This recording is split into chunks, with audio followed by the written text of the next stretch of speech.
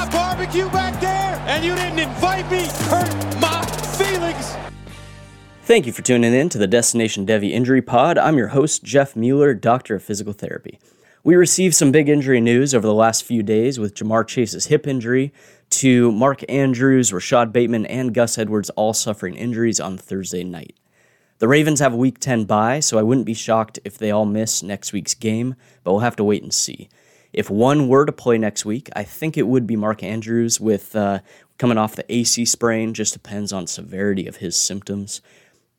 Rashad Bateman, it sounds like he suffered a re-injury of his midfoot sprain, so he's likely to miss more time. And then Gus Edwards, he suffered a right hamstring strain, and we also don't know if there were any knee implications there with the hyperextension, so just keeping a close eye on them. For Ja'Marr Chase, I know some injury analysts have made a big deal out of his hip injury.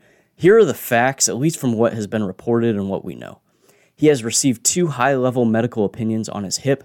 Both have told him that he will not require surgery, that it simply needs time to heal without the same repetitive stresses of playing each week. Reports have come out saying that he has a hairline fracture and a labral tear. If the labral tear was significant enough to cause problems or a mechanical fault, I believe that he would have been told to get surgery already, which he has not. So both short and long term, I'm not concerned about the labral tear for Chase. That's great news because the main concern for him would then be the hairline fracture, which these tend to heal really well without any long-term concerns or issues. He just needs time off. So that being said, it does make a lot of sense that the Bengals won't be placing him on injured reserve because I do believe he will have a chance to return in 3 to 4 weeks. It just kind of depends on his healing rate. And I think that's within reason. They have a Week 10 bye, so could Chase return for Week 11? Yeah, possibly. I think there's a chance he's able to. It really just depends on his pain levels, swelling, range of motion, and I'm sure they will re-image at some point, likely after the bye week or during the bye week, to make sure that that fracture has healed well. The hardest part of this is the fact that it's truly a wait-and-see timetable, but for right now, I do believe you can safely attempt to buy low on Chase and expect him to return for high-level 2022 fantasy production, whether that be Week 11, Week 13. I think we'll have him at least for sure by the playoffs and like late season playoff push. And again, this is just my working theory based on the reports we've seen come out, as well as the moves that the Bengals have made or haven't made. You listen to the coaches, you listen to the medical advice he's been given. If this was worse, like some injury accounts have made it out to be, it would be rational to assume that they would have placed him on IR or that he would have been told to get surgery. So the fact that he hasn't been placed on IR and they've said they expect him to make a full recovery, I think we can use our clinical reasoning to assess that this may be a quicker recovery than, say, 6 to 8 weeks or season ending, like some accounts have said. I think we can expect a good recovery here. So I hope that information does help. All right, let's dive into this week's injuries for Week 8. Definitely not Week 11. I'm a little ahead of myself there. For a quarterback, Russell Wilson, as we know, he's been dealing with that lat strain and hamstring strain, obviously not limiting him enough to prevent him from doing high knees on the plane.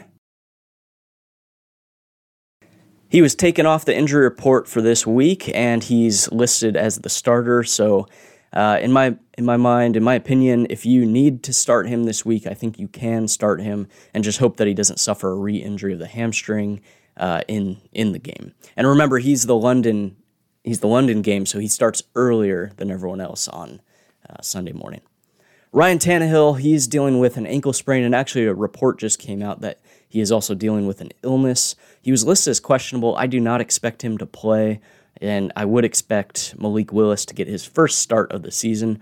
Malik Willis is a guy who I'm trying to acquire over the next less than 24 hours. I have yet to be successful yet, but I'm trying to acquire him before he starts tomorrow because that's likely just going to boost his value even more.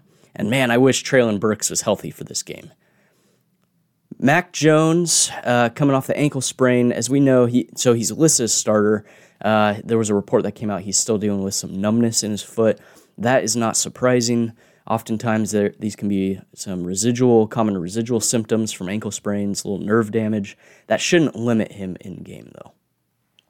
At running back, DeAndre Swift has been taken off the injury report. He is going to play this week, so wheels up, start him with confidence. Hopefully he gets enough volume, and we know he's always going to be efficient with his touches. So Ezekiel Elliott, he's listed as doubtful with a knee sprain. I don't expect Elliott to start. I know there's been some confusion between what Mike McCarthy has said and then Jerry Jones, but yeah, I don't expect Zeke to start. If the reports are true about a strained MCL and a bone bruise, it makes sense for Zeke to be held out this week with their bye week next week and then possibly returning for week 10. So obviously Tony Pollard becomes a must start. James Conner, he's already been ruled as out with the rib injury. Again, I expected him to be back by now, so the timetable for him is really uncertain at this point.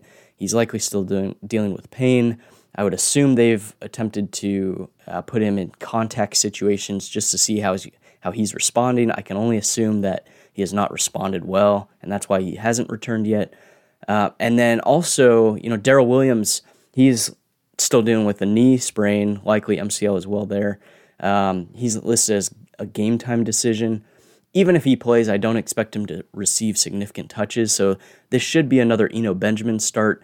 I know his production has been a little spotty, but with a little better matchup this week, I do believe Eno Benjamin will be a good start this week. Chuba Hubbard, ankle sprain, he's listed as out, so this is fully going to be the Deontay Foreman show. I know they're, I'm blanking. Unfortunately, I didn't write his name down. I'm blanking on their backup's name. I think it's Blackshear, Rashad Blackshear, or something like that. But I don't expect him to get significant touches, so it should be the Foreman show. Also of note in that game, on the Falcons side, A.J. Terrell has been listed as out with a hamstring strain, so that's great news for DJ Moore. P.J. Walker has been doing a better job of getting him the ball, so I know we've been, do you sit DJ Moore? Do you play him? Do you put him in flex? Whatever it might be. I think you can play DJ Moore as a flex option with upside there. Keeping it running back, Darrell Henderson, he's been dealing with an illness, though he is reportedly going to play, should start. I'd be very tempted. I wanted to touch on him because I'd be very tempted to sell Henderson right now. I know that's risky because there's the chance that he remains the Rams running back one for the rest of the season. We know the Rams are trying to trade Cam Akers. They haven't done that yet, likely going to do that before the trade deadline. But they continue to be heavily rumored in the running back market right before Tuesday's trade deadline. So it would be a bummer if you didn't sell Henderson, if you can get a decent offer for him right now. And then the Rams wind up trading for Kareem Hunt or whoever else might be available. On the flip side, I know it could be a bummer that, if the Rams don't add somebody and then Henderson remains the running back one and you could have used him, that's just up to you. I'd be very tempted to sell him just because I personally don't believe Henderson is very good. At wide receiver, I know Jamar Chase, we talked on him. He's already out. He's going to be out for several weeks, but I wanted to touch on him because Tyler Boyd becomes a must start at wide receiver, which is good because we're dealing with a lot of wide receiver injuries this week. Deebo Samuel, he's been listed as out with a hamstring strain. Makes sense because the Niners are on bye next week. Gives him a little bit more time to heal and recover. Brandon Ayuk becomes a must start. I'm not 100% sure what to expect out of this 49ers offense because Deebo's out. Kyle Juszczyk's out with finger fracture. I believe he had surgery. And then Juwan Jennings might also be out with a hamstring strain. So I think it's going to be Brandon Ayuk, Ray McLeod, maybe Danny Gray. Not sure what to expect there. Obviously, Kittle's there. But yeah, that'll be interesting. Looking forward to hopefully Brandon Ayuk has a big game. You guys know I'm a big fan of him. Amon-Ra St. Brown, he's listed as questionable with a concussion. Again, it's kind of an interesting situation because we've been told he never actually did suffer a concussion and he never had symptoms, but he's still having to go through the protocol. I would expect him to be cleared. If he does clear, you play Amon-Ra St. Brown. Devontae Adams, he's been dealing with an illness. He's listed as questionable, but he got a limited practice in on Friday, and he did tell reporters that he intends to play. So I do expect Devontae Adams to play this week. Michael Thomas, he's already been listed as out, and I wanted to touch on him because initially he was listed out with a turf toe injury. Now it's being listed as a foot injury. I haven't seen anything indicating a setback or a new injury for him, but we also know there's no timetable for return. So this is turning into a really bad situation. I think a lot of us expected Michael Thomas to be back by now within 3 to 4 weeks off the turf toe injury. I believe this is week 5 or the 5th game that he's going to miss now. So just an interesting situation. I apologize for misleading some injury advice on him early in the season. I definitely expected him to be back by now. DK Metcalf, what a situation. He went from out for the year to, he's just going to miss several weeks, and then he was able to get a limited practice in this week. So he's listed as a game-time decision. There's surprisingly a chance that he plays. I think if he plays, you play him just because he's a big play threat anytime he's active. Just keep an eye out for his status early Sunday morning. Tyler Lockett is actually in a similar situation where he's listed as a game-time decision with a rib injury and then hamstring strain. He's been playing through the hamstring strain. As long as the ribs are, I believe it's probably going to be up to him and the staff if he feels like he can play.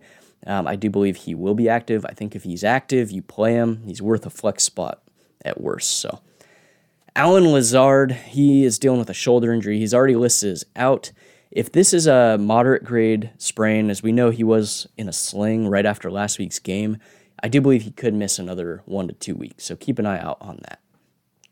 Brandon Cooks, he's listed as questionable with a wrist injury. He popped up on the injury report with the wrist injury on Friday. But from what I've seen, he should play. I think he's flex worthy. It's a pretty decent matchup this week.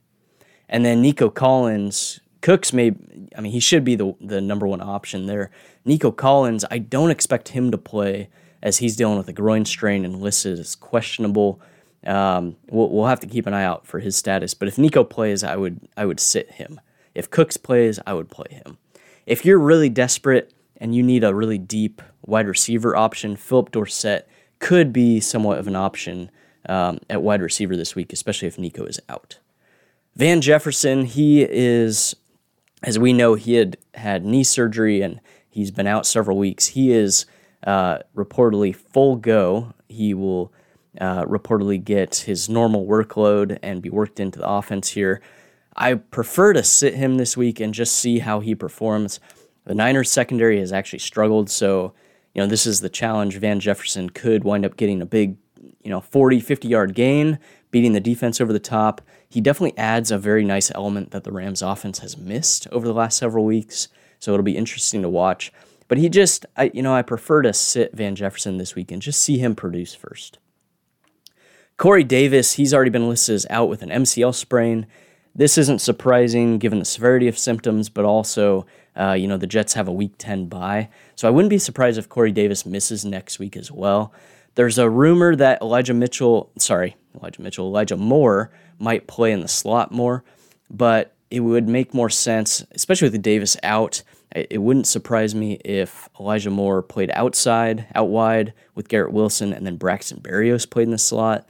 So we'll have to see. Or they'll do a rotation where Denzel Mims may play out wide, and then Elijah Moore in the slot. So we'll just have to see. Hopefully, I'm sure with that whole situation, I'm sure the Jets are going to work on getting Elijah Moore more manufactured touches just to keep him happy. He's a rookie. He's a stud. He needs the ball in his hands. I'm sure they want to keep him happy in that extent. So, Jahan Dotson, he's already been listed as out again with a hamstring strain. I do believe he's close. He may wind up playing next week. Just keep an eye out for his practice status next week. At tight end, David Njoku, he's already been listed as out. Apparently that's been a surprise for some people, but I do believe he's dealing with a high ankle sprain, and Cleveland has a Week 10 bye. Cleveland has a Week 9 bye. So I wouldn't be surprised. One, it's not surprising to me that he's out this week. I wouldn't be surprised if he has a chance to return for Week 10 after the bye week. This may put, especially if you're hurting at tight end and you need somewhat of a desperation play, this puts Harrison Bryant on the map at tight end. Jacoby Brissett has targeted tight end quite a bit, and Harrison Bryant is really the only healthy tight end option there. So if you need a deeper option, maybe pick up Harrison Bryant or play him if you have him in Dynasty.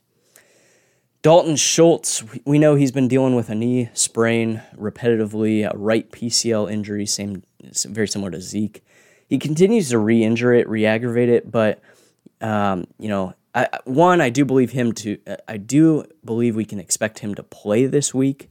Last week he was a risky play, but put up 9.9 points. Given the landscape of tight end, I think with Schultz active, I think you play him and just hope for that volume. Dak Prescott likes to target Dalton Schultz. I think he's a good red zone target as well. So if he gets less volume, just hope for a touchdown, and hope for, if he's active, hope that he doesn't get hit low and that he doesn't suffer a re-injury in game. Obviously that's a risk, but if he's active, you play him. Darren Waller, he's dealing with a hamstring strain. He's listed as questionable. He's slowly worked his workload up. He's ramped it up over the last several weeks, trying to get back. I believe that he has a shot at playing, but I'd be very tempted to sit him this week.